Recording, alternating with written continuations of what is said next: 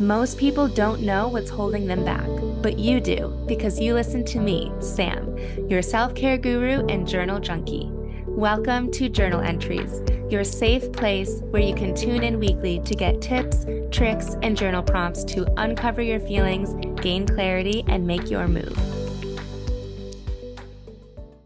Hello, hello. Welcome to this week's journal entry, where this month we are focusing on the cliche self-love, self-care, relationships, all the things. I'm super into it, and I didn't expect to be, but I am, and I'm just leaning in. I'm wearing the candy heart earrings that I ordered recently.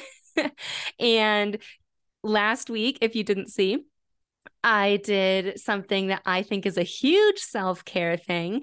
I identified through journaling that I needed a freaking break from responsibilities. And so I booked myself an overnight at a hotel in Buffalo and just went up for an afternoon. I ordered room service. I watched all the chick flicks and TV shows that I wanted to catch up on. I read a book. What else did I do?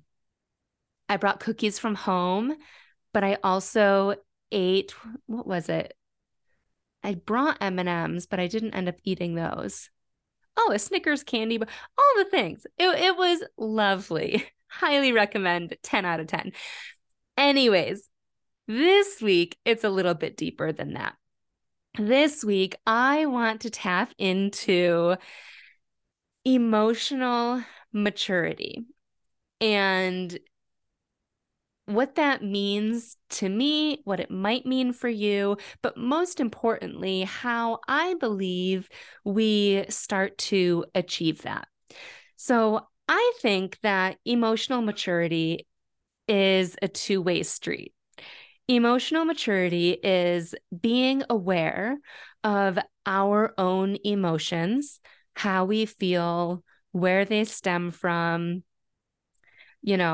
going down that rabbit hole, but also being open enough and aware enough to accept other people's emotions, not responsibility of their emotions, but being able to honor the fact that they have emotions, that they might be going through a hard time or a good time or whatever it is.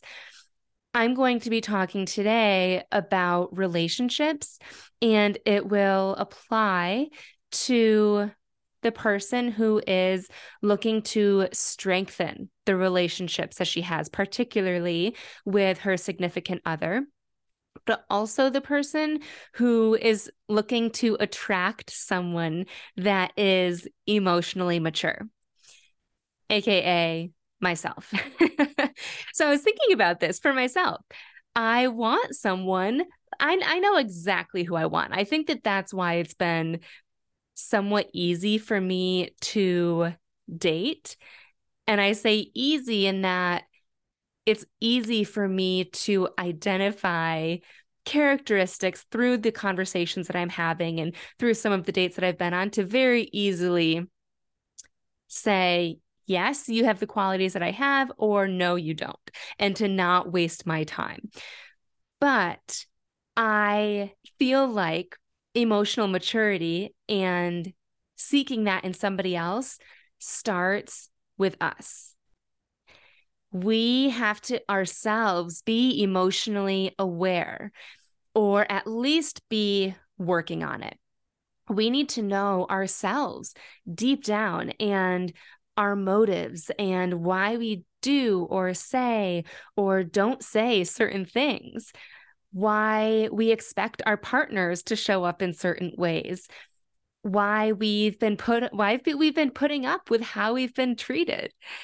And once we identify all of that and more, start to question those things. Are those things really true? Do I still value those things? How do I want to be treated? What do I feel like I deserve now? Because we are different people now than when we started our relationships. So there are obviously so many layers that it can be overwhelming to begin to unravel the years that went into the version of ourselves that we are, of who we are and who we've become. So today I'm going to offer you a single prompt to get us started, and then share my personal journal entry on this prompt.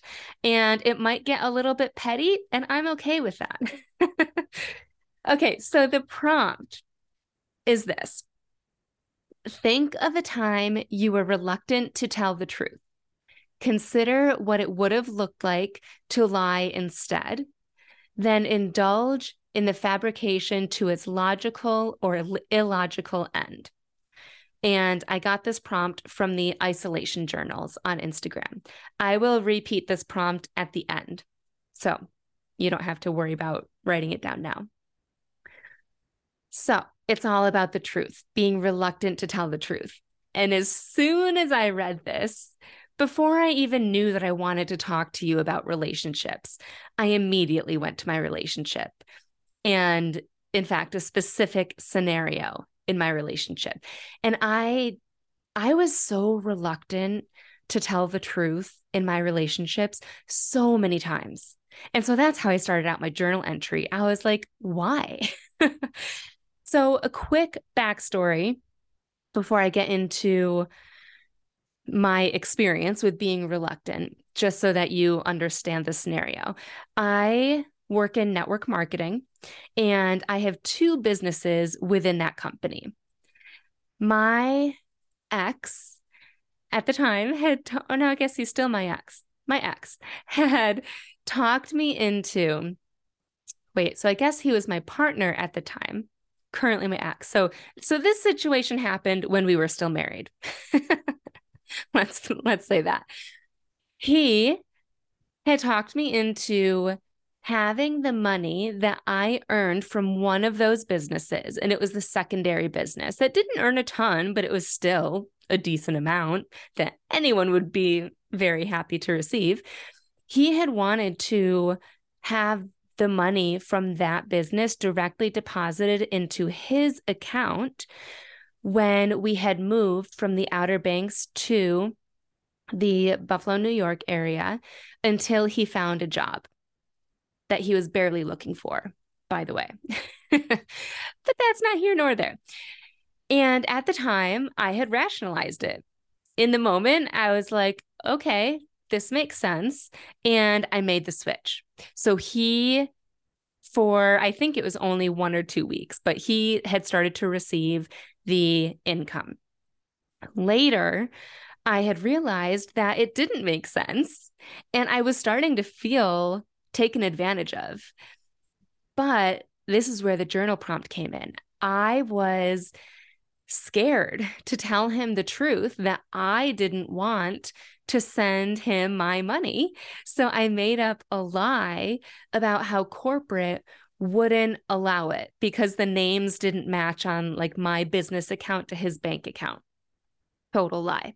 But I was just so scared to tell him the truth.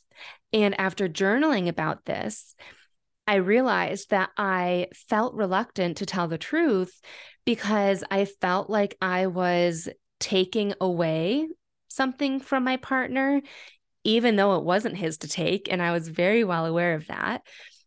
I also felt like I was going back on my word. And then I think this was the kicker for me. I didn't feel safe to backtrack and change my mind because I had already committed to it. Now I know that it's okay to change your mind. That used to be a big thing for me, I think, saying that out loud right now. Like once I came up with a decision, I would stick to it. And I felt really bad, like changing my mind on something. I wouldn't change my mind on something. I would follow through. And then I started seeing a whole bunch of people on Instagram sharing how it's okay to change your mind. I think my therapist probably told me, you can change your mind. That's safe to do. But in this instance and relationship and just the way that my brain works, I didn't feel safe to go back on my word and change my mind on that. So instead of indulging on the fabrication of the lie, like the prompt had said, I wanted to indulge in the fabrication of the truth, because I did the lie and I know what had happened. And so I asked myself, what if I did tell him the truth? What would he have said? Because that's what I felt like I needed to protect myself against. But did I? Did I really need to protect myself in that way? And so I was role playing in my head of, if I came clean and said, you know what, I don't think that you are deserving of that's a little harsh. I would have come up with a very sweet way to say this, I'm sure. But I don't think you're deserving of taking my money. Let's just say that. It's my money. I work for it. You are doing nothing. You have a trust fund. Oh, and here's the pettiness. I knew it was going to come out at some point. I mentioned I have 2 businesses within this network marketing company. I actually have a third, and that third one is my ex's. It was under his name that I worked, and all of the money that I earned through his account was directly deposited into his account from the very beginning, because I was paranoid with like the IRS, thinking that they would be able to track it and whatnot. And so he grew to expect that.